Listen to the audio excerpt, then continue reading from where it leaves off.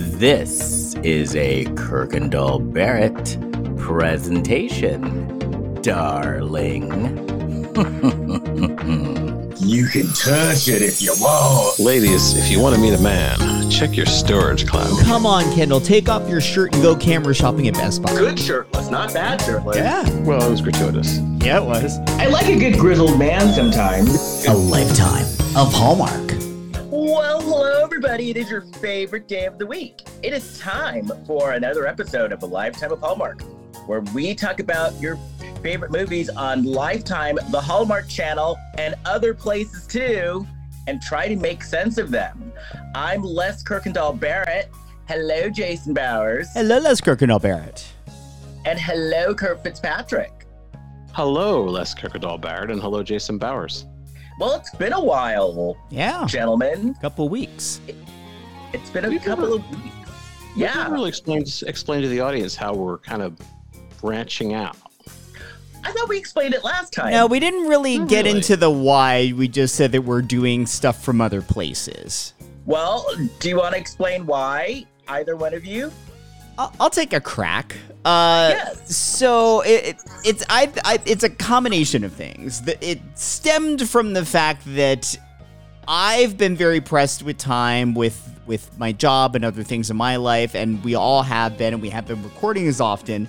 And for me, it's just felt like a slog as of late to always watch a Lifetime or Hallmark movie, especially if it ends up being a bad movie. So I'd requested that maybe we could do some things that are shorter, because we talk about a lot of like random pop culture things. So that's why the last episode we did the pilot for Jennifer Slept Here. But also this coincides with the SAG-AFTRA and the writers' strike, where actors aren't supposed to be out there promoting shows and movies that were done under the contract until a new contract is to be had, and we're all in at least one of those unions. And so this is a way to sort of talk about stuff that's not really in the pop culture lexicon anymore. And it's interesting because I listen, I am an avid podcast listener, and I also listen to like radio that revolves around pop culture and TV shows. And, I listen to Radio Andy, which talks mostly about Bravo shows.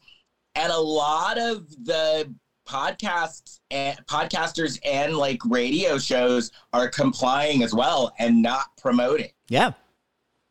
Right. Yeah. Yeah. Well, because the guests can't come on and promote a show.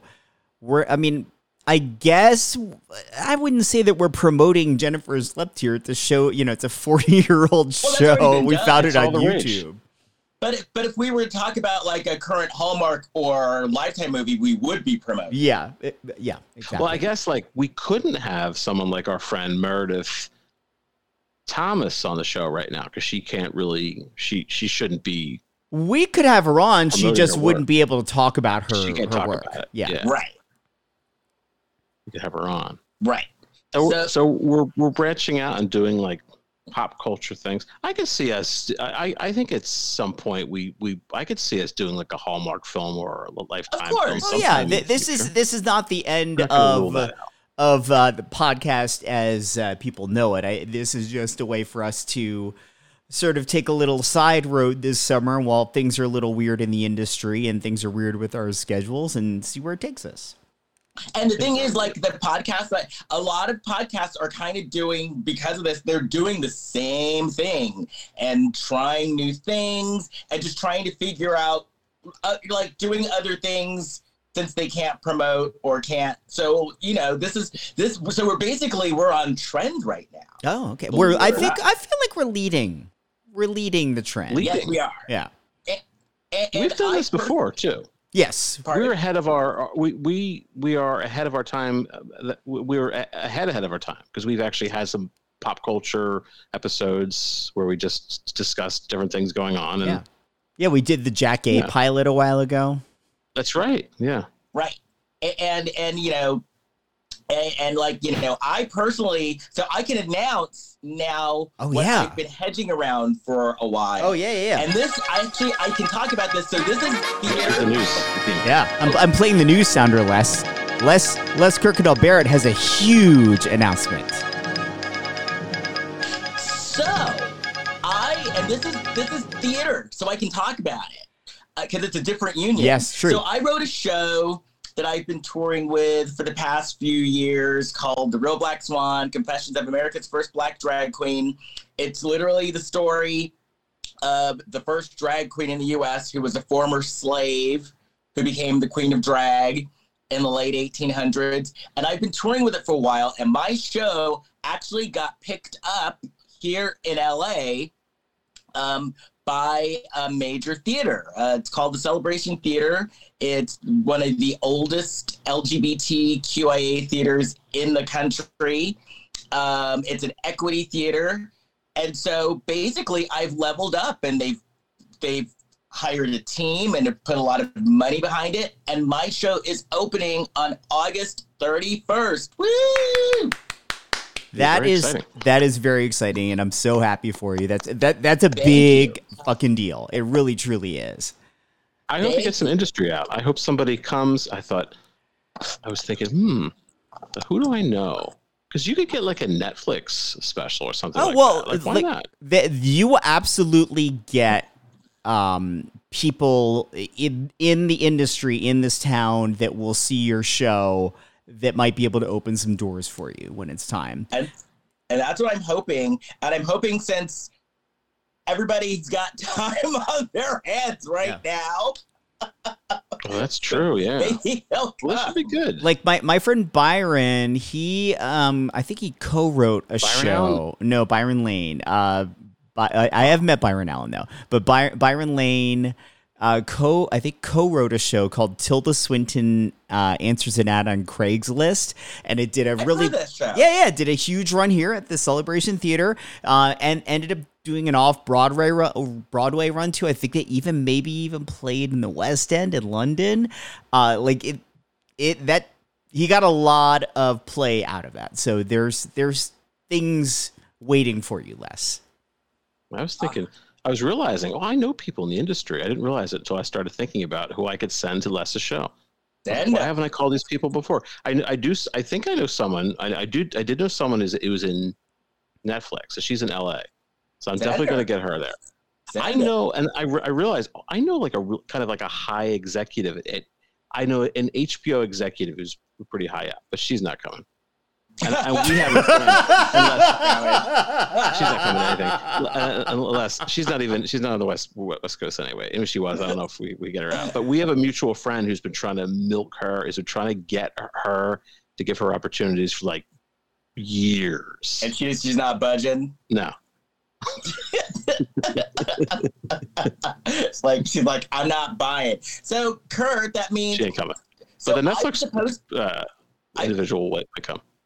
I was supposed to be in Indiana right now, but because of this, I had to pull out of the Indianapolis Fringe Festival for good reason. But I officially did it. I did it in writing. I talked to them. But as of yesterday, I'm still supposed to be there. They didn't change anything. Says less as well. I will be there. I have my own opening. In fact, I think I open the same time as your show does, on a much lower scale. I'll be at the Indianapolis Fringe Festival. Yeah. But I'm bummed, Kurt. I was going to warn all the gay bars that you were going to be there. You can still go. Okay. I was going to have the gays out. I was going to have the gays out to lure you in to the Metro. I'm very flattered that the gays would be so invested in me. Yes. Kurt, you should come out to LA to see Leslie's show. Yes. Pretty good. Oh my gosh. By the way, you two, so I know I'm late to the game, but over the past few weeks, I have become obsessed with that show, Only Murders in the Building. Have you two seen that show? Mm-hmm. Yeah. Yeah, not there's a new season, which probably only has a couple episodes. I have not seen that, but the other episodes I've seen. I watched part of season 1. I need to go back and get into it. Like, I'm on season 1. I'm on season 1. Like, I'm just finishing season 1 now. And this is how obsessed I've become. I thought the other day, I was like, wouldn't it be cool if Kurt came and visited, Jason threw a party, and someone dropped dead, so we'd have a murder mystery to solve, and then we could switch our podcast to a murder mystery podcast. That would not be funny, no. Well, So The prospect So of somebody somebody actually dropped dying at a party that I'm hosting does not sound like a ha-ha situation to me. well, it wouldn't be someone we knew. It would be like a random. Even who showed up worse! there. Even worse! some rando. It wouldn't be someone you like. And then it would be like, no, it wouldn't be like, it'd be a random. No. And then it would be like, you know. That's harrowing. No. How they die? Okay, they wouldn't. Does their head They explode? wouldn't or die what in your happens? house. They die like out front, like in the street. I mean, as long as I don't have to deal with it. Like it wouldn't be. So it wouldn't be in your house. It wouldn't be in your apartment. But it'd be out like on like the street. Like. But I don't want to be questioned or anything. I want no part of this. No. It would happen like out on the. Of course. I won't reveal your street, but it would happen out on. No. Street. I understand what you're saying, but what I'm saying is if all your the letters. whole premise of this is we're Kurt's here and we're throwing a party and this person was at the party, we're going to be questioned about this. I don't want to be questioned Okay, so about a obviously murder I of a get it. rando. I'll change it. So they won't make it inside of the building, but it would happen like out front. No, But like no. Further away I from want us. no association to this rando that's going to randomly get murdered on my street. What? But we can be detectives. I'm going to get blamed for this No. because this is the first party I've arrived to and somebody's dead. Yeah. You're not a It's never detective, happened at though. the parties. It doesn't work like in the Hallmark movies, Les. You can't just go snooping through people's shit. You know, I gotta tell you, and only murders in the building, I loved the snooping on that show. They snuck into people's apartments. All It's sorts good of stuff. snooping. Thank Well- goodness you're watching something of quality. Well, think it through. I've thought it through. I'm good. Does the person getting murdered, do they have a say in this? No. Situation. Well, No. well, the thing That's too is, bad. without revealing spoilers, the murderer. I literally, when we found out who the murderer was in Only Murders in the Building, I literally stood up and applauded because it was crafted so well. Okay. Okay. So you've watched season 1 then. Yes. Yes. So it's a thought. It's a thought. Okay. That's good. I'm glad you I do like this. the show. I want no part of this murder scenario. But Kurt, you do need to come and visit soon. I want to. Have you noticed Hard for me we've to been get sending away. you pictures every time we go to the Abbey now? We send you pictures of cake. Yeah. I know it's hard for me to. And they're going to remain open, right? Wasn't there some? Well, they've been there sold was up now. For sale? They've been sold. Okay. All right, But I I'll get think if myself the back. people were smart, I hope they're smart enough just to keep it. The way it is. I suspect that they will, given the sort of name that place has and the amount of alcohol sales they do must justify their existence. Like they're packed Yeah. on weekends. They're a big venue. At one point, I don't know if this is still true, but they were one of the largest purchasers of vodka in the world. Mhm. So given that, it does seem like it mints money. Yeah. So I think if they're smart, they'll keep it the way it is. But sometimes people will spend billions and billions of dollars on a social media platform and then do everything they can to not reap any of that investment back. It's a diggity Yeah. line. I'm just thinking Yeah. about. Well, I'll definitely come out. While I'm out, I'll probably take some big Hollywood meetings. Yeah. Take a meeting with Stephen Cannell about our Is he still alive? sitcom. I'll be doing my sitcom. I'll be doing with Roxanne Shante. Mhm. and some other projects. Well, speaking of projects, speaking of projects, My sitcom with Roxanne Shante doesn't get any kind of well, response. that's a project. I don't know who that is. Oh, I don't know who that is. I don't get the reference. I just assumed it was someone you guys knew. No. There's a song Roxanne by UTFO, and Roxanne Shante came up with Roxanne's Revenge. And there was even a movie about Roxanne Shante's life on Netflix. I don't know who Roxanne Shante is. All right. That's what I'm saying. The song Roxanne. Yeah, but then there was Roxanne's Revenge. All right. I don't know either of those references. Anyway, we don't know who Roxanne is, but we do know who Angela Black China White is. Do you have any Black China news? Doing a piece of China. China. I'm talking China. The Black China Report. Here's Kurt Fitzpatrick. Well, yes, Black China is around. Okay, so this is from People magazine. Black China is reflecting on her past cosmetic surgeries. Speaking with Entertainment Tonight in an interview published Wednesday, the 35-year-old said that her procedures didn't represent who she was internally.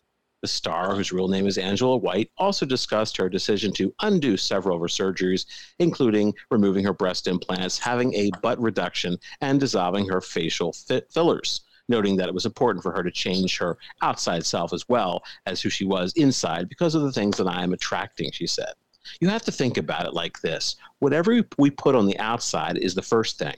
I could look at you and make any assumption right until you start speaking to me. So my thing is, before you even start talking to me or give me a chance, I want you to see, okay, this is a well-rounded woman, she told E.T.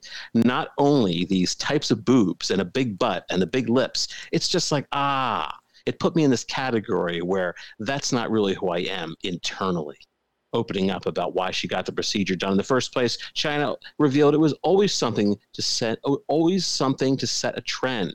Even from my cheek piercings that I had, all the girls went and got that. She said, I used to have super low bangs and all the girls loved that, the tattoos and this and that. And it's like one of those things to where it's like, hey, look at me.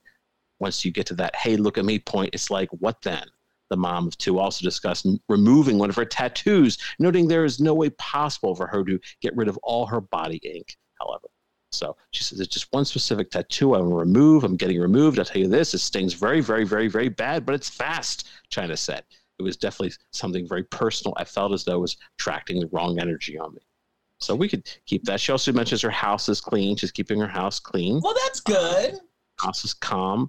She's vocal about this very transformational period. She puts her mindset is workout, sobriety, and the Bible. So she's got that going on. And so that's pretty much it. That's from People magazine. That's just so she's moving up in the journalism world. I heard tattoo removal hurts like hell. That's what she said. That's what Kurt quoted her as saying. Do I have a tattoo? No, I don't. I don't think you do. I think Jason does. I don't. No. You don't? No. Okay. Well, I don't either. I mean, I wouldn't mind getting one, but I would be very mindful about it because it's something that's going to be there forever. Yeah, right? Mm-hmm. I used to volunteer. I used to teach kids swimming, and I was like one of the few instructors who didn't have a tattoo.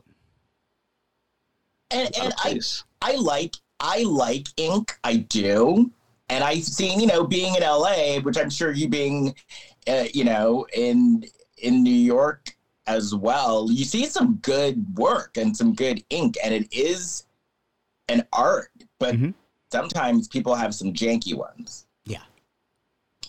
And I don't get the trend now of people. I think the arms and the body is fine. I don't get the people putting the tattoo on the face thing. I don't either, but you do you. Right. Oh no. If you want to do it, yeah. And my thought always when I see someone with a face tattoo, I'm not judging it. I've seen some beautiful ones. My thought is, wow, if you ever want to get rid of that, that's gonna mess you up. Yeah. Because it doesn't sound fun. Yeah.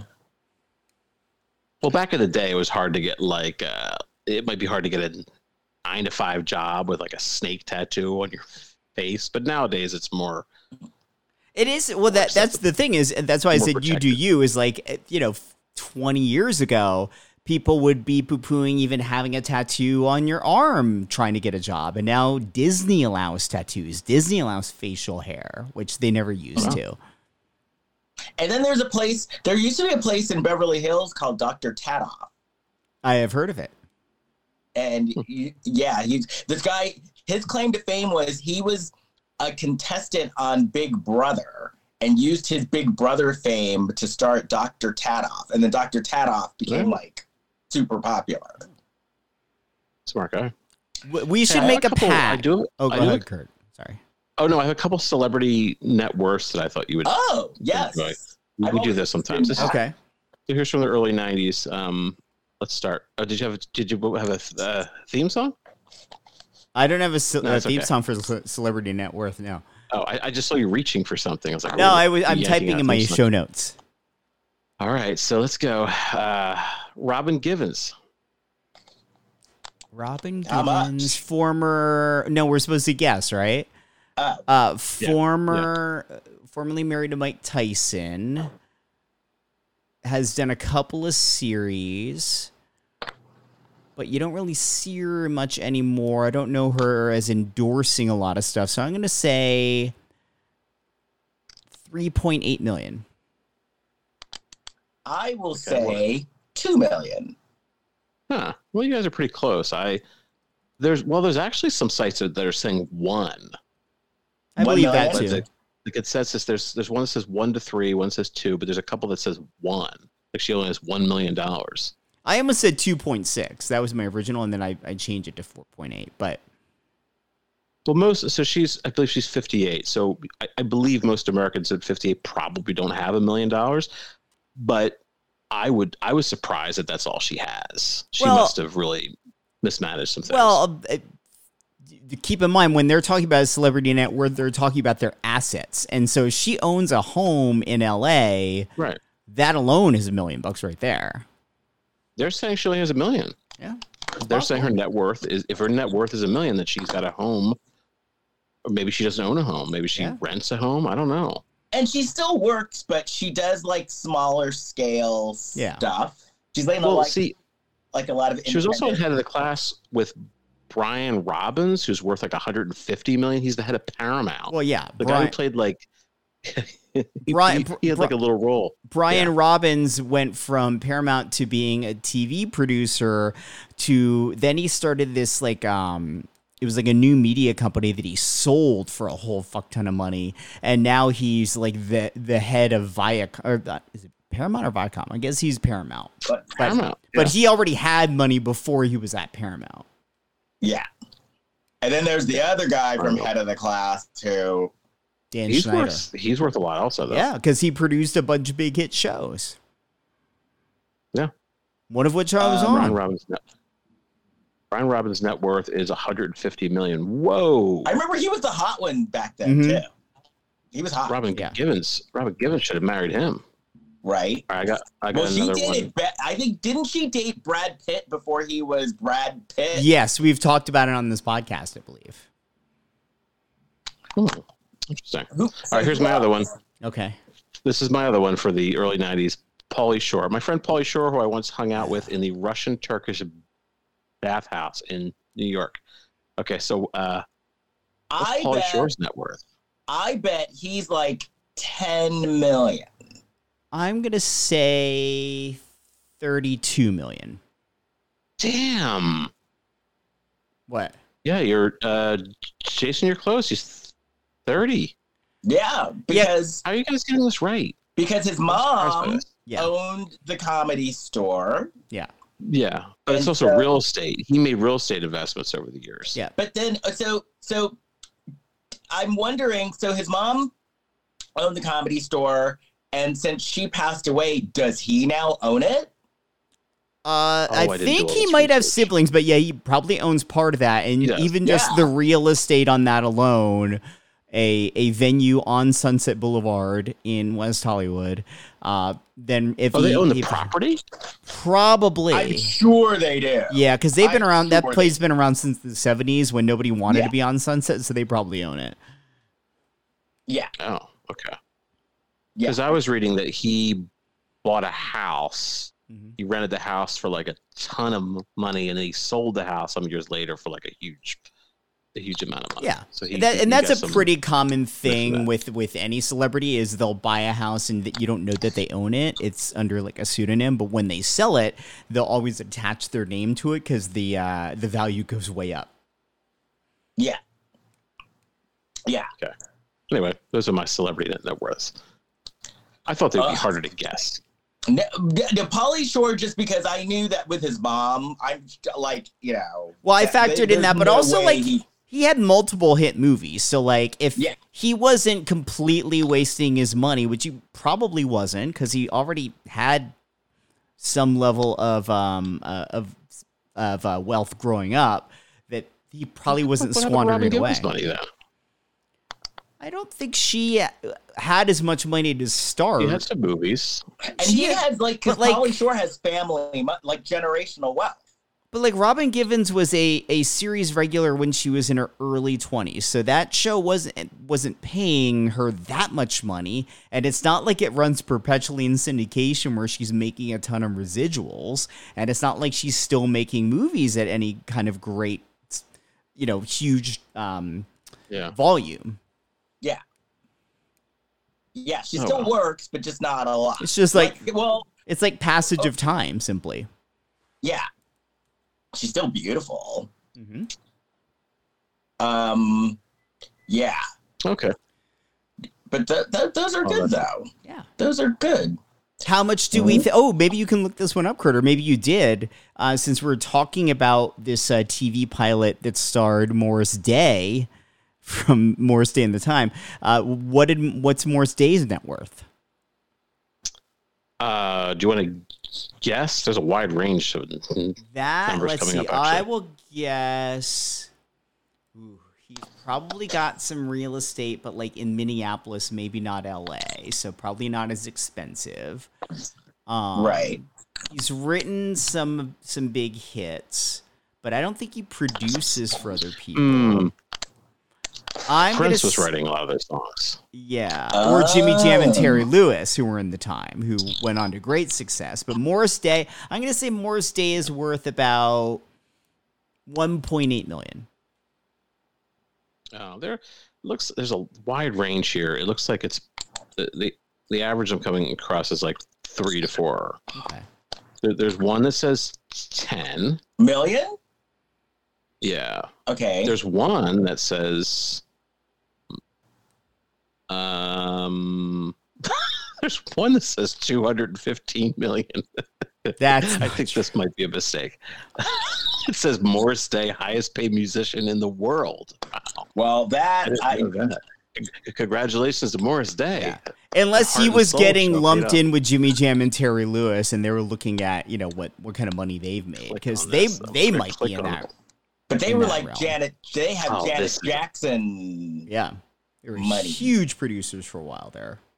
Yeah, this is crazy. I don't know what I'm looking at. Maybe it's a different Morris Day.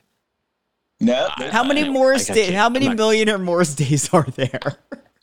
The American musician actor has an estimated net worth of $250 million. He owes his fortune to smart stock investments, substantial property holdings, lucrative endorsement deals with CoverGirl Cosmetics. Is this him? He also owns several restaurants: the Fat Day Burger chain in Washington, a football team, the Minneapolis Angels. He launched his own brand of vodka. This is what says Morris Day. I don't know if this is true. His own brand of vodka. Geez, I could never respect for Morris Day. And is tackling the juniors market with a top-selling perfume with love from Morris and a fashion line called Morris Day Seduction. Wait, ew. Morris Day as a perfume? Like a teenage girl is like, you know who I want to smell like? I can't click on the site properly. 80s two-hit wonder Morris Day. Oh, this is nuts. The AI wrote that. That can't be true. Well, I don't think AI wrote the pilot for this TV show. No. No, maybe they should have. So my first thought about this show could not be made today. Oh, for many reasons, yeah. So Yes, the show, by the way, is called Heart and Soul. It was a TV pilot. It was not picked up to series, although I think it was a pilot in contention at NBC because they did air it once. Yeah, Okay. There would be cancellations. Okay, just to let you guys know, I did look up Morris Day perfume. There's no Morris Day perfume. So that whatever that article website I looked at had to be something. Because would you spray it? It would go. "Wah!" Yeah. Let me see if he owns a football team too. There's no way. Owns a football team. Well, why don't you look at the name of the perfume and the name of the team? Those real things. I'm just looking. Oh, well, look! I look at Morris Day owns a football team, and that same stupid website came up. It's the same thing. Jungle Love. He does not own a football team. I used to like that song, Jungle Love. Yeah. I love it. Okay, get focused. So, yes. So, fun like the fact, oak tree. this is actually kind of fascinating because this show was a pilot for NBC.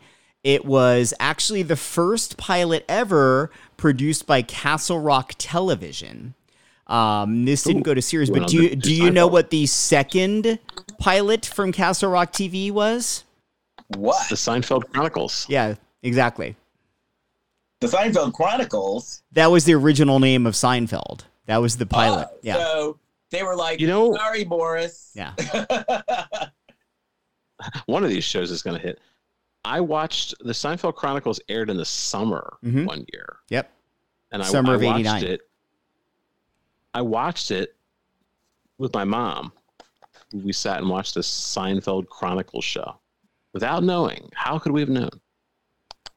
But I remember watching it. That's fun. And I don't think Elaine was on it. She wasn't. That's was correct. my favorite. I believe Elaine was not in the pilot. Yes. No. Elaine Anyway. Elaine was my favorite. So Heart and Soul. So That is the sitcom. This is also famous for being. This was a Quincy Jones production, I believe, and this was the show. Will Smith tells a story about how he was at a party and he auditioned, I guess, for Quincy Jones for somebody but he auditioned for the Fresh Prince of Bel-Air, and they gave him the script to. It must have been this show because he said he got a script to a failed Morris Day pilot. Well, oh, that makes sense. He could have been the male, like the actual lead of the show, the other guy. He could have been that, or he could have been like one of the wacky mailroom guys too. It was just a script for him to read. I think that I don't think it was like for him to actually. Well, at that point though, you have to remember, like Will Smith had the rap career, which was very big, but like a lot of people recognize like this guy has a star quality to him. He's charming as hell. We need to get him on, like in front of people on screen. So they were trying to find something for him. Because wasn't this during Parents Just Don't Understand? Yeah, exactly. Yes. But then he had an album after that. It didn't do as well. So we see these guys. They're in the mailroom. Like I said, one of the guys starts talking, and I was like, ooh, this show could not be made today. Because the guy was white, but what do they call it now? He had a black accent. He had an affectation There to used to be- how he was speaking. Now, this guy, at the time, was a very popular comedian, and I actually kind of liked familiar. him. Who was it? His name was wasn't Barry Barry Sobel. Sobel. Yeah, It was Barry Sobel? Yeah, that was Barry Sobel. Oh, jeez. Okay. And he was like, at that time, that was like at the height of his career. Well, what was weird about it for me is that first I was like, ooh, that's a weird affectation to do for a character. And then later in the episode, he had a different affectation. And I think they were just trying to let him do like broader, almost like sketch comedy kind of characters to give this show a little more laughter. But it wasn't really explained that that's what they were going to be doing with this guy. So it seemed like out of nowhere. So his shtick at the time was doing that affectation, the black one. That was his stand-up. That was his whole stand-up career. Oh, was that? That's offensive because the affectation he had later in it sounded like he was making fun of gay people. And that was another one of his characters too. So he was like always on like Solid Gold and all of the shows. Yeah. I remember. And then he ended up writing for SNL after when he was older, because he kind of started, I think he helped Jimmy Fallon a little bit. Like when Jimmy Fallon won an Emmy or something. Like he won an Emmy, I think. But Jimmy Fallon was kind of like helping him out when Jimmy Fallon was starting out. Then Jimmy Fallon got on SNL, and I think he hooked him up with he hooked up Barry Sobel with SNL as a writer for a little while. Okay.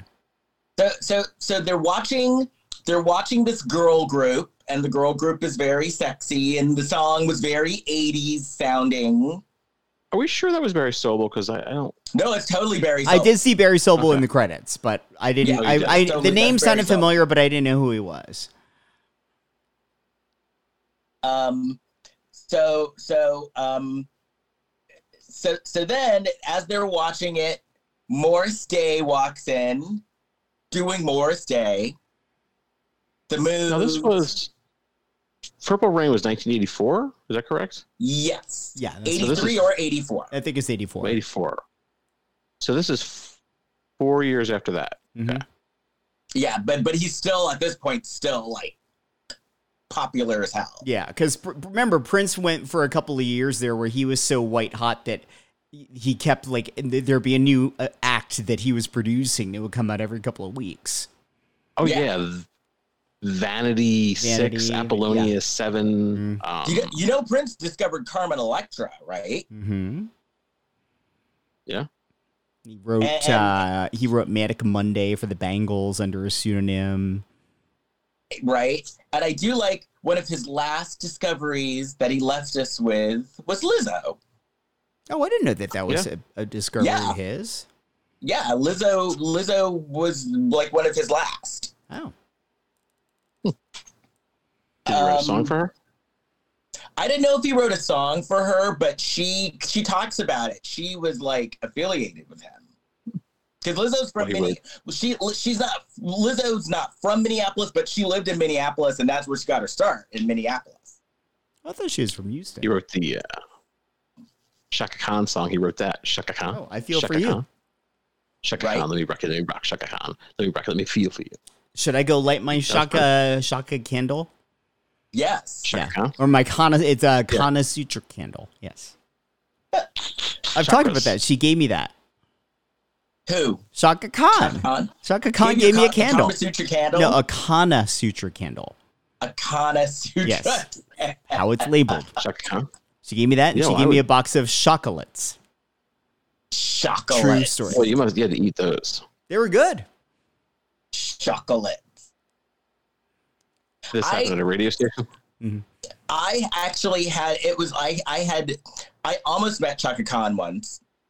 I was doing a show in Aspen, and I was touring with the Moth at the time. And so like Aspen, I don't know if you guys have been to Aspen, but the airport in Aspen is tiny.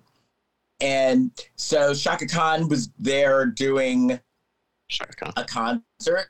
And so I walk in, I'm leaving, and I'm going through like the TSA, and they're like, oh, and my dreads were long at the time, and they're like, oh, are you part of Chaka Khan's band? And I was like, no. And I'm thinking, well, that's kind of racist. And then Chaka Khan came walking in behind me. And I was like, oh, I guess I have to take that back. I thought they were going to say they thought you were Chaka Khan. It's like, Jesus. Yeah. Oh, and then Chaka Khan was on my plane. Chaka Khan was on my flight out of Aspen. Chaka Khan? It's awesome.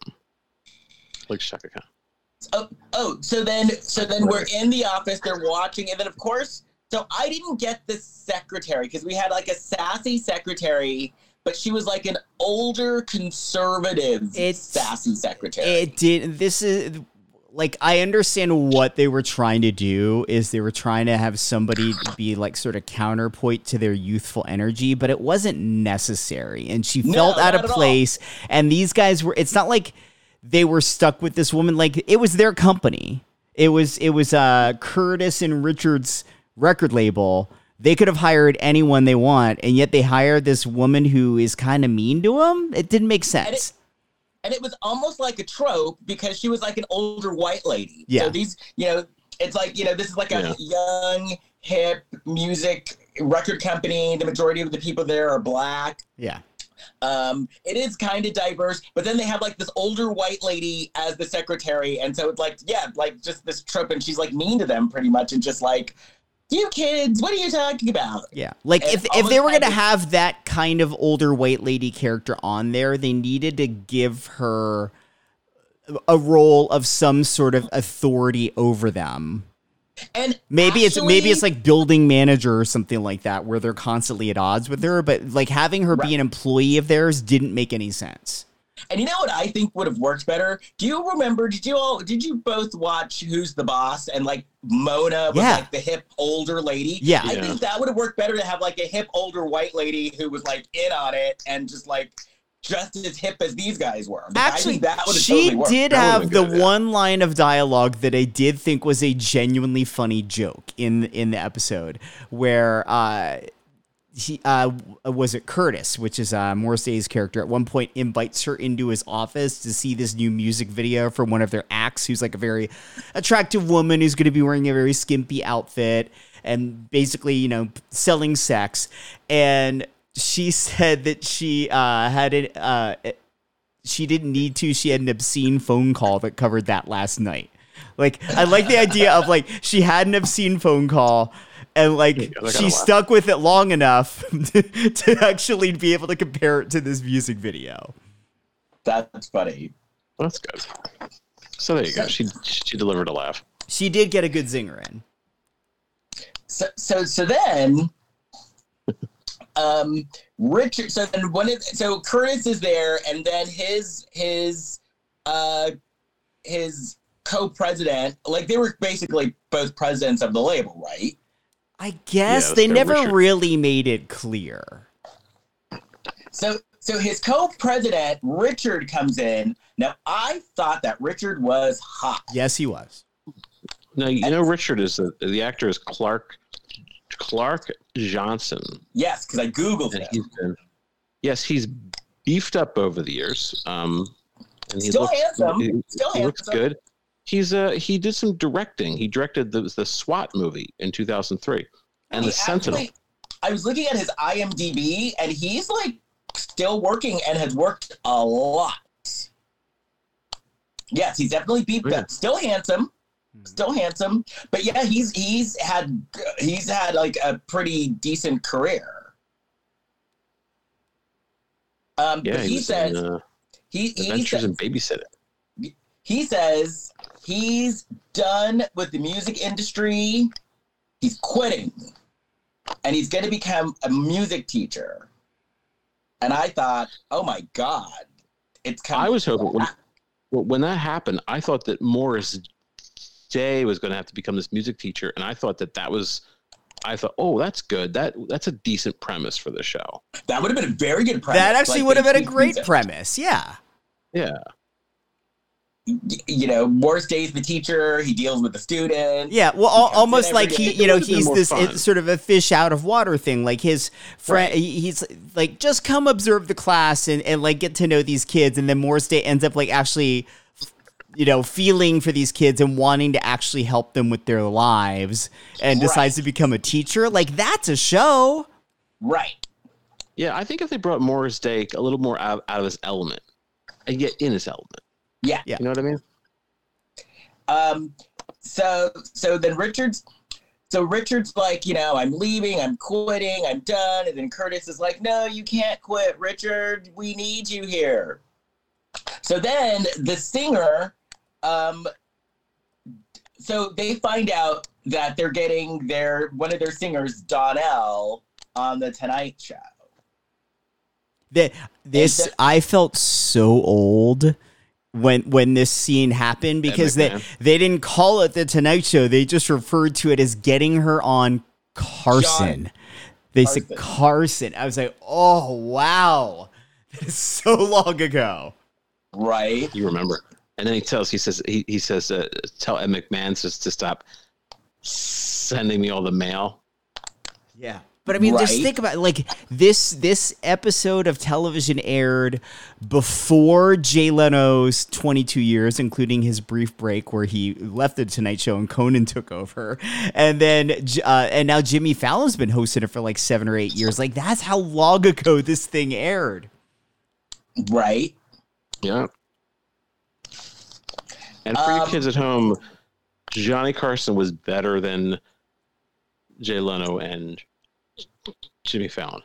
Agreed. Basically, Johnny Carson, like if you were a comic, way better. Johnny Carson made your career, or he could make your career. Yeah. Let's put it this way. Johnny Carson was way better than Jay Leno and Jimmy Fallon. Johnny Carson was significantly better than Conan. Yes. It depends on what you're rating better on, though. Conan, pound for pound, does a much funnier show. He does great comedy bits. Great, like it's sketch comedy more than is a talk show. Is not a really good interview in a short format like that. He's actually quite good on his podcast, though. He like getting to talk more in depth, but was never good at sort of the hosty part of hosting. I was putting Carson high, like probably like the highest. Then I was putting Conan under him, and then Jay Leno and Jimmy Fallon. In terms of Tonight Show hosts specifically. Yes. Okay, that's fair. And so the singer, like her name was Donnell, like she's another one. A lot of the actors on this show, like she's another one, like she's still working and worked.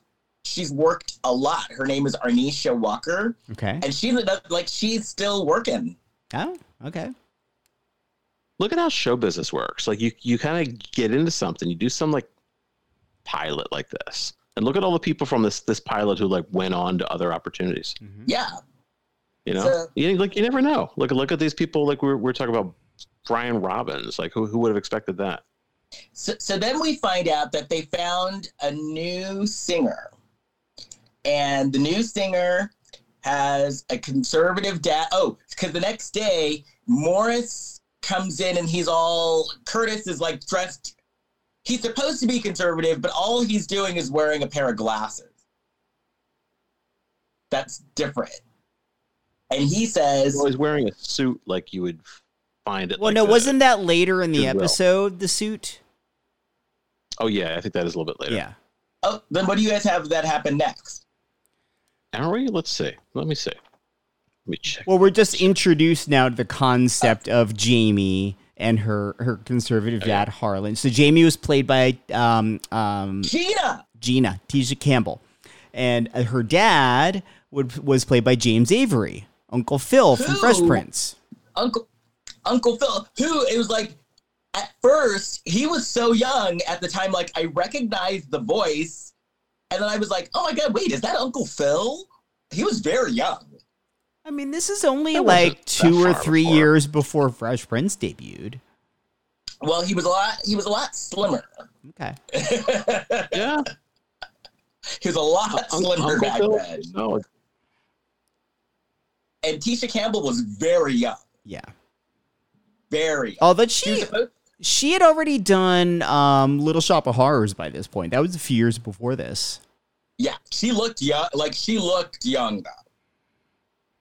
I'm sure she was, like 20, 21, but she looked like a teenager. Oh, for this? No, I bet you she was... If she was in Little Shop of Horrors, the movie, in 1985, so she's probably like 25 here. Oh, she looked young, though. It was 86. Or maybe because then she was supposed to be this conservative girl, like maybe like she wasn't wearing a lot of makeup. Oh, yeah. I mean, they were trying to young her down for the role. So is this the part? So they've come in now, right? Mm-hmm. I think when they come in, he is wearing that suit. because he was telling Richard, you know, he's telling Richard, you can't quit, and like I've got to be conservative. Because didn't the mean secretary come in and say, "Oh my gosh, you look almost acceptable" or something like that? Yeah. Why is he playing Old Man River? He's playing a record of Old Man River. Because he's supposed to be conservative. He was trying to show that he's not all about this, like, you know, this young kid's rock and roll, essentially. Yeah. So he's playing Old Man River. Okay. Yeah. I questioned that too.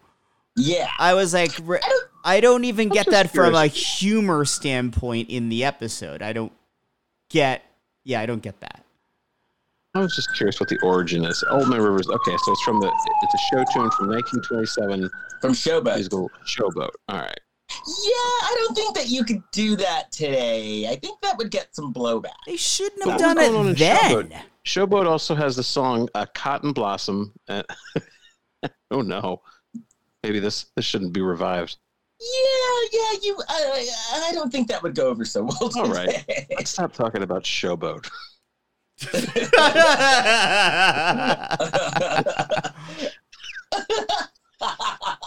I think we've seen enough of that. It's like, so then How encouraging that was still something being discussed in the 80s, though, as a joke. But so then, like, you know, so yes, they're saying, you know, Curtis is so conservative and we're so conservative and we're so, you know, and then, oh, Jason, are you still there? I'm still here. I don't know why my camera went out. I'm here. Oh. And then Richard they comes should in have been. and then Richard is definitely like, you know, your Disclosure. straight-laced person. So he's pretty straight-laced. Yeah. But then, and it looks like they look like they're winning the dad over. But then Donnell comes in an outfit. Slutty outfit. Yes. And Uncle Phil sports a Woody. And it looked like something that Prince would pick out for a lady. Actually, there were chains. It was like kind of like a bustier. This was back when I think bustiers were becoming popular. Hey, I wonder if Okay. Prince watched this show. I wonder if he was a probably producer did. on it. He's a producer No, on I it? said I wonder if he was. He could have been. Because he was, No. because Prince was big about using like secret names sometimes. Yeah. He was very controlling over Morris Day, so. Oh, was he really? Well, he wrote all the songs and all that. For when he's in the group. You know what I'm talking about. Yeah. Like Morris Day Jungle and the Love. Time. Yeah, he wrote those songs. America, have you heard? I think he did. I love that. I used to have that. I think I probably still have it somewhere. Bird. Cassette. Yeah, it's the time ice cream castles. Ice cream castles in the summertime. I do like in this show, you know, like most sitcoms, no matter when in time they were done, there's usually like a wacky next door neighbor that barges in with some wacky thing. And I like this show's version of that is this woman that's supposed to be a giant pop star. She just keeps barging in with her nonsense. Yeah, that's good. So they're talking to the dad, and then like, you know, and the dad likes Richard actually. Yeah. And Richard is like the straight-laced person in this friendship anyway. And Richard's like a good, you know, hot man. Well, I don't know if that's why Uncle Phil was into it, but he certainly... I think because Curtis, Morris Day's character, was so over the top and was such a shyster, like at every step of the way, it was so obvious. He just wanted somebody that wasn't a crazy person. Now Jamie was into Richard. Yeah, duh. Yeah. You know, but then Richard is like, all of a sudden he's like, I can't do this. I can't do this, Jamie. You're on your own. I can't do this anymore. I can't be in this career field anymore. And basically screws Jamie over. Because the dad was like, I like the dad, because the dad didn't want her to have a music career, but then the dad was like, Richard, I trust Richard, so if Richard's involved with this, I know that Richard's gonna look out for you. So then you can do it. I don't see this. I don't see this as screwing Jamie over, though. The existence of Jamie and her music did not predate Richard already telling Curtis, hey, I'm going to go to teach. I don't want to be at the label anymore. So it should not be his burden to have to worry about this woman who he didn't sign. And then I got to tell you, during this whole scene, I kept on thinking, remember, did you guys used to watch Martin? Every now and then. And I kept on thinking the song that she sang on Martin, you got to push. It was a good song. Okay. So then we go to, I guess, so now are Richard, I was trying to figure this out. So are Richard and Curtis roommates as well? Couldn't figure that out I was either. wondering too. Yeah. Couldn't figure that out as well. They probably left it open-ended if the show got picked up as to whether or not they needed that relationship or not. Because then they're at home. Yeah. They're at home. Or it's at the very least Richard's home, but it might be both their home. Because Richard's at home and Curtis comes over, but Curtis just walks in the house. Yeah. He doesn't ring the doorbell or anything. But that could also be like young, cocky guy, it's my friend's place thing. And sitcom rules. Sitcom-wise, I think that in a lot of sitcoms, older sitcoms, people would just walk in each other's houses. Yeah. That's typical thing. Actually, one of the things I loved about Seinfeld is that Jerry would have to buzz people up, and he would do that thing where he'd buzz them up, and then he would like open his door and leave it ajar so they could come up and it wasn't locked. Like that's a thing that you actually do if you live in an apartment versus like Friends. They're just going in and out of each other's apartments. Nobody cares. Right. Yeah, that's rude. Oh, and then Richard tells Curtis, hey, I told Jamie to come over. And then Jamie comes over and Jamie's pissed. Jamie yells at Richard and she's basically like, look, you asshole, you blew this for me. She calls him scum. Yes. You're scum. And then they start talking and it turns into a voice lesson. Well, we learn that Richard's background is he was a singer. He once had to open for Merle Haggard. Right.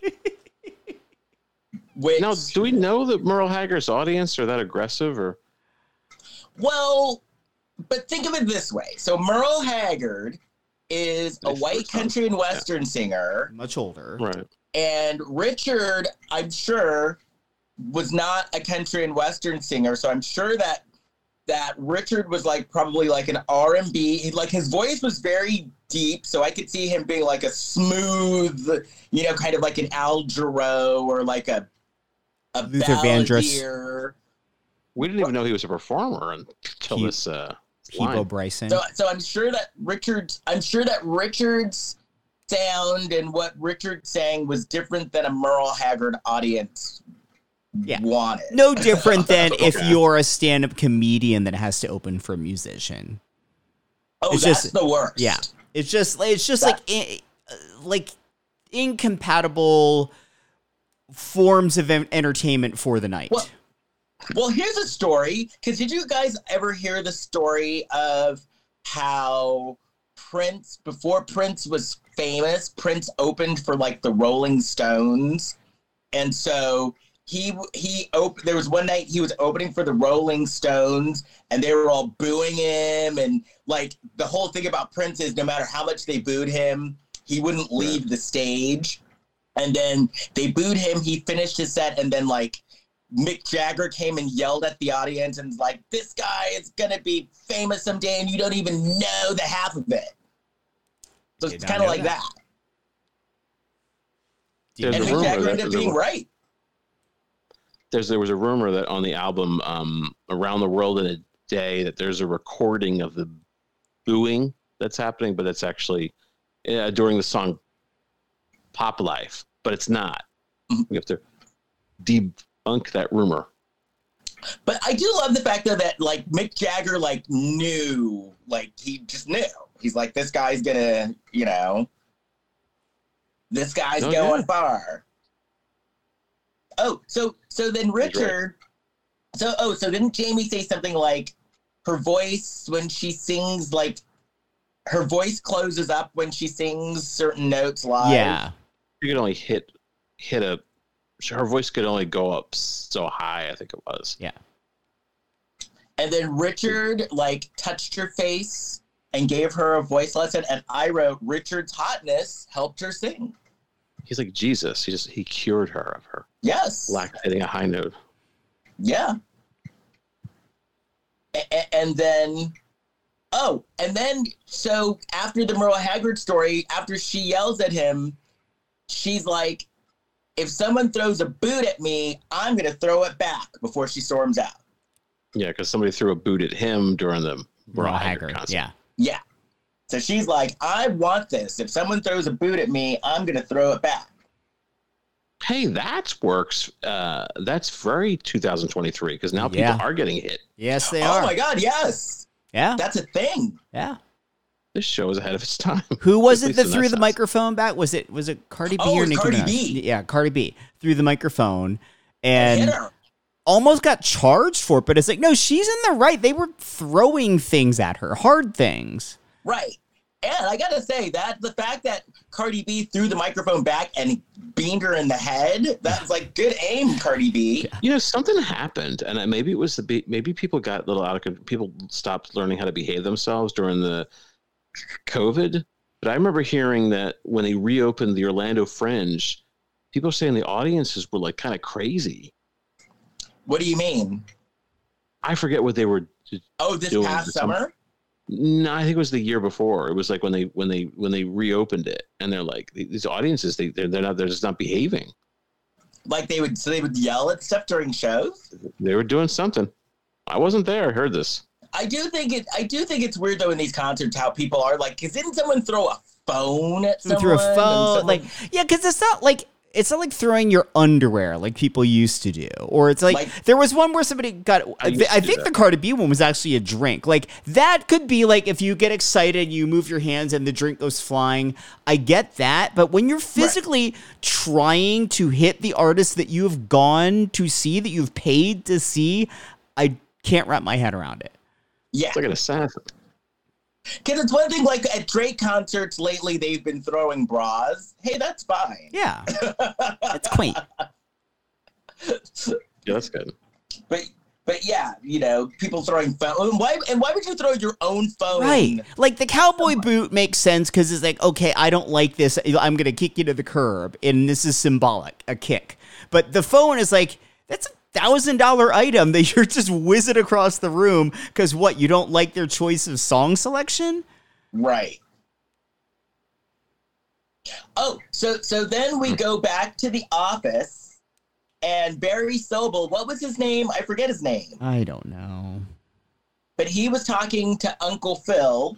He was talking to, I'm calling them Uncle Phil and Jamie and her dad. Yeah. Or Uncle Phil and Gina. Mr. Sinclair.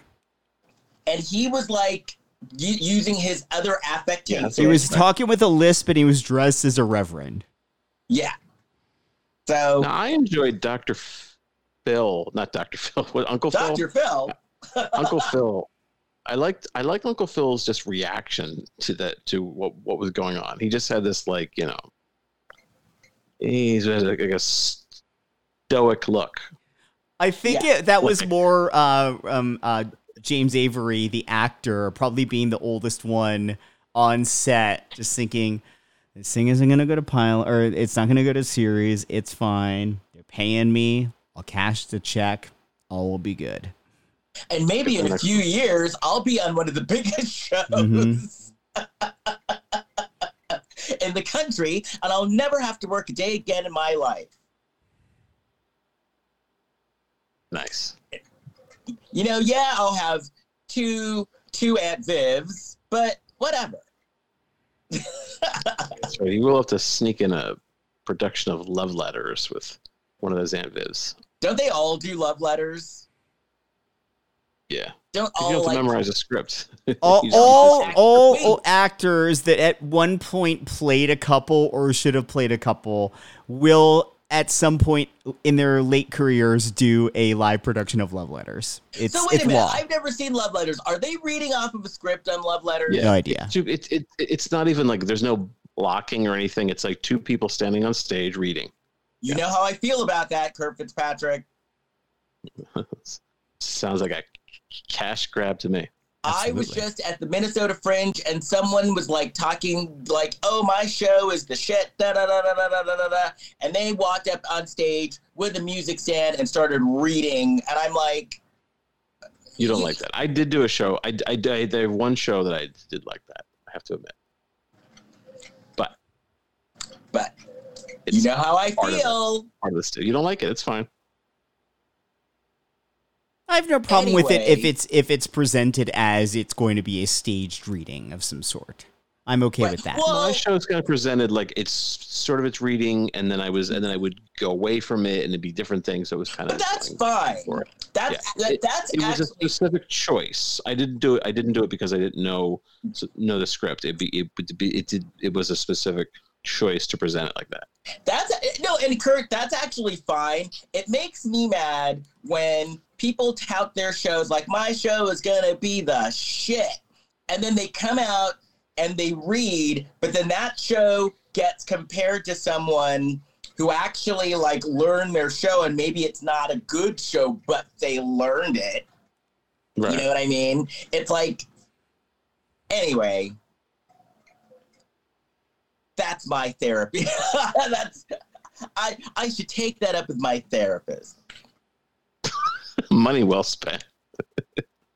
So then why do they start fighting? Who's fighting? Because they're all fighting, right? Well, somebody said they did a show with a script. Oh no. No. Well, because the Curtis walks in, you've got Barry Sobel talking with his offensive lisp. Richard shows up. He says he's not going to work with Jamie. Mr. Sinclair is going to pull Jamie, and then he gives her shit, saying that because Mr. Sinclair declares that Jamie's not going to sign with them. She's going to go to medical school, and then Richard shades her and says, asks her if she was hit by a cowboy boot. And so then they all start bickering, and then Jamie just starts singing to soothe the wild beasts. Right. Like, I I'm just think telling Richard- you, I'm not going. You make me feel like a natural woman. She's And singing everybody that. shuts up. Why is Richard so invested in this? I thought he wanted to go work somewhere else. What was wild about his reaction was it was played, it seemingly directed as if it was his first time ever hearing his daughter sing. Yeah. Which didn't make sense. Well, that's Uncle Phil. Which made no sense because he was like a stage dad. Yeah. Kind of. Yeah. Is this how the music industry worked back then? Yes, sure. Sure. Yeah. Well, okay, didn't this remind you? Did you all remember that TV show Throb? Yes. No. Oh, yeah. That doesn't sound like something I would watch. Well, no, Jane Leaves was on you it guys may have pre-Cheers. Because remember that, and Jason was talking about it, that type of show, they were like these syndicated shows. Throb was one of them. It was set at a record label called Throb Records. Yes. With Diana Canova. And Jane Leaves. Jane Leaves and Jonathan Jane Prince. God, he's gone on to something else. And he's didn't he produce game shows or something? He's like some kind of producer. I'm looking it up now because he went on to produce something really, really big that wasn't. Gosh. I'm looking it up. Who's Jane Leaves? Jane Leaves, Daphne. She's Daphne on Frasier. I didn't really watch Frasier. Yeah, but she played Blue, and the whole thing is Blue would always tell a story and like this famous guy did blah blah blah blah blah, and then they'd go, "Who was it? Who was it?" And she'd say, "Doesn't matter." That was like her shtick. Actually, like Throb. This says Paul Walker was on the show. He might have been. Probably like as a kid. Yeah. See? So Yeah. a lot of He played episodes. Diana Canova's kid. Yeah, Jonathan Prince went on to produce, like, do you remember that show American Dreams? It was on NBC for a few years. He created that show. Yes, with Eric the actor. He was on that show. Oh, from Howard Stern. Yeah. But That's the only reason I know that show. But yeah, the show reminded me of Throb. Well, yeah, it is the sitcom version of what they think the music industry really is, and it's very much not like that. Right. I like the end when they had the closing credits saying what was coming up next, and one of them was the Ted Bundy movie. Yeah. Come on, kids, gather around the TV. Wasn't that with what's his name? The old man. Red Fox. Red Fox played Ted Bundy. Red No, it was Fox that guy- is Ted Bundy. Could you imagine? I would watch Burgess that. Meredith. Burgess I would Meredith. watch Right now. that. Ted or Brian Dennehy or someone like that. Brian Dennehy played Ted Bundy. He's too old too for that. Let me look. Didn't he? Wasn't it him Right. or someone like that? I don't know. Bundy. Or was Yeah, it? just like a Or Ted wait, or Bundy, was you it the could guy from NCIS? Mark Harmon? No, I think it was the guy from NCIS. Mark What? Harmon. Oh, I think you're right. Oh, it might have been, Mark because Harmon. this is like just after St. Elsewhere, yeah. Yeah. So Mark Harmon. Yeah. Mark Yeah. Harmon played Ted Bundy. Like this was. Yes, you're right. You're right. This was The his night- well, no, burning wait. bed. 1986. So they must have been a rerun of it. Because you know how they have like, Halle Berry had her Monsters Ball where she was less attractive. Farrah Fawcett had The Burning Bed. This was like Mark Harmon's Burning Bed. Oh, I think he probably played it as a sexy Bundy. Well, yeah, like, did he do the movie before or after he was named People's Sexiest Man Alive? Wasn't he the first one? It was 1986. It says The Deliberate Stranger. Was he the first one?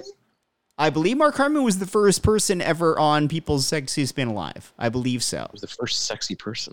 Before that, sexy people I've didn't never exist. found him attractive. I've never understood I his saw appeal. Pandora. I went to Fig and Olive a couple of years ago and saw Pandora there having lunch. Yeah. Is Fig and Olive still there in West Hollywood? No, it closed. Let's see. Okay. Well, that was a sitcom. Morris Day did go on to have sitcom success, where he With played what? like a. He did a. Yes, he had. Well, this only aired as a pilot. Yes. Right. It was only one show they did, and I guess they did air it because it's available on YouTube. But then he did another show like a couple years later that actually ran for like 4 episodes. 4? Oh, so he had a success. I think it was like a UPN show, maybe. No, it was not. Look it up. Oh, That's funny. Mark 4 Harmon episodes, it was a success. Mark New Harmon was attitude. the second sexiest man alive. First one was Mel Gibson. Ew, that didn't age well. Oh no, but back then it made sense. Wait, Morris Day's his successful sitcom was New Attitude. It was But it on ran for only 4 ABC. episodes. I think it ran for about. It was 6 episodes, but it was part of ABC's TGIF lineup. Oh, okay. Oh, so was it after Urkel? I don't know.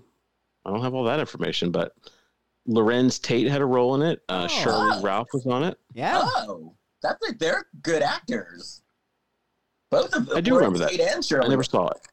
Never watched it, but I watched do remember Urkel. the show. I watched Step by Step with Suzanne Summers and Patrick Duffy, Mm-hmm. and And Stacey Keenan from My Two Dads. right. I think they should remake My Two Dads. I was thinking about that the other day. It's such a ridiculous premise, but I could see it somehow working. Well, because it was, at the time, it was 2, and I'm putting in quotes, 2 straight guys that they could just remake it and set it in West Hollywood and just have it like 2 gay guys. That's a with- different show, though. The whole hook of that show was essentially the mom didn't know which of them had fathered her daughter. Mom dies, and the 2 guys are like, "Oh, let's just live together and raise her." It makes no sense. But listen, we could so it could be we could contemporize it. So the mom wanted to have a baby, and she had 2 sperm donors. Okay. Right. But she died, and they fall in love with the girl, so they don't want to take an Ancestry.com test. So they all live together as a family. There you go. Still ridiculous. I still love it. Ancestry.com. Does she get to have I 2 guess cute boyfriends that go on that are Giovanni Ribisi and Chad Allen? Because then I'm on board. Sure. And wasn't it Paul Reiser and the guy from BJ and the Bear? Greg Evigan, yes. Greg Evigan. And you had Florence Stanley on there, and I believe Dick Butkus. Yeah. Oh my God. Who's Florence Stanley? She, before this show, she played Fish's wife on Fish. But is she like a lady with a voice like this? Yes. I know her too? Because Selma Diamond was in that Yeah, camp this as well. is like Selma Diamond before Selma Diamond was Selma Diamond. Selma Diamond. Selma Diamond went to the like, oh, I can get a role on TV if I chain smoke. School of Acting. Who else? Rosie, the Quaker Picker-Upper. This is the casting pool. Yeah. But anybody listening to this show was like born after 1980. I know, right? Like who? Hell, even So- after so 1990, kids- we are. Look at all these stuff you missed out on. Before Flo, there was Rosie. Well, Flo was a spinoff of Alice too. No, not that Flo. Flo from Progressive. Yes. Oh, okay. Jeez, I'm sorry. It was confusing flows. Yeah, before Flo from Progressive, not Florence Jean Castleberry from Alice. Flo, there Oh my was God, I never knew her Rosie, name. had a bunch of commercials, and she had napkins or Yeah, Bounty. It was paper Bounty. towels. It's Nancy And that was the Walker. thing. But Nancy Walker was talking about already Nancy Nancy Walker played Rhoda's mom, and at the same time she was playing Rhoda's mom, she was also a series regular on her own show, The Nancy Walker Show. And then what, didn't she also direct Can't Stop the Music with the Village People? I and Bruce believe- Jenner? This is true. She did. Yes. She did. Yeah. I think it's the only movie she did direct. Yeah. She's Yes. like The Bounty Charles spokesperson. Laughton. Imagine if Flo from the Geico commercials directed a movie and 30 years from now it became a cult classic. Imagine. Right. It could Nancy happen. Walker is like Charles Laughton, who only directed The Night of the Hunter. But Nancy Walker directed Can't Stop. What was it called? Can't Stop the Music. Can't Stop the Music. With the Village with People and Valerie Steve Perrine, Gutenberg. Bruce Jenner. Oh, yeah, that's right. Before the former Bruce Jenner, now Caitlyn. Mm-hmm. But Bruce was Bruce at Bruce the back time. then, yep. Who knew? Isn't that like if you were to go back and like tell me that, you know, one day Bruce Jenner's going to come out as trans and like. Well, if you notice, everything you look at from years ago now looks weird. There's Mhm. Right. something strange going on. Just imagine. Well, people look at stuff that's happening right now. What does the future hold? Right. Today, Rhea Perlman is in a movie that just made over $1 billion. Yes. Who would have expected that? Yes. Right. And not just Yeah. Rhea Perlman in the movie, but like she's playing like a very, very nice, gentle lady. Very opposite of what she's known for. Carla is Yeah. going to play a sweet lady. Yeah. You just never know where things are going, where things are headed. And Diane is going to, we won't even know what happened to her. No. Right? Is that funny? Is that crazy? Like, you know. Anyway, Well, it's a lot to take in. if you want to get a hold of me and discuss this craziness, you can find me at my website, leskirkendallbarrett.com, which I guess I better update with the show information.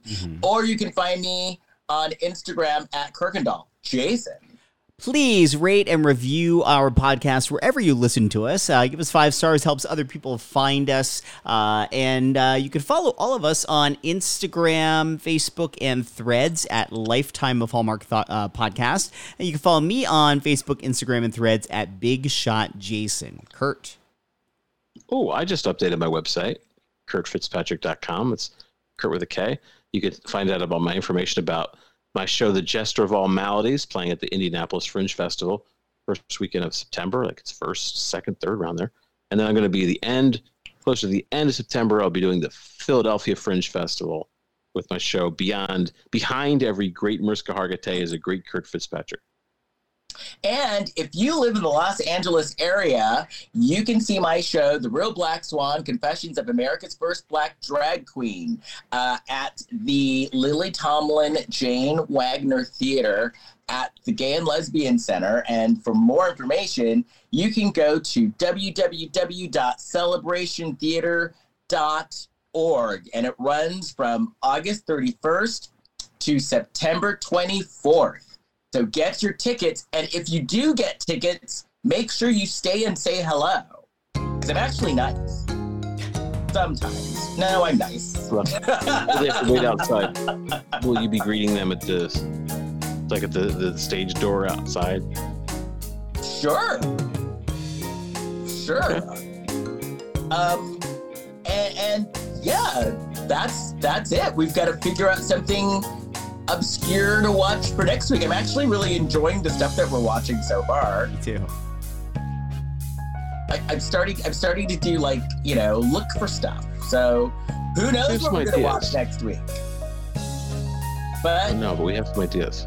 Yeah, we have ideas, and I'm starving, so I gotta go. Bye. Okay, bye. Bye.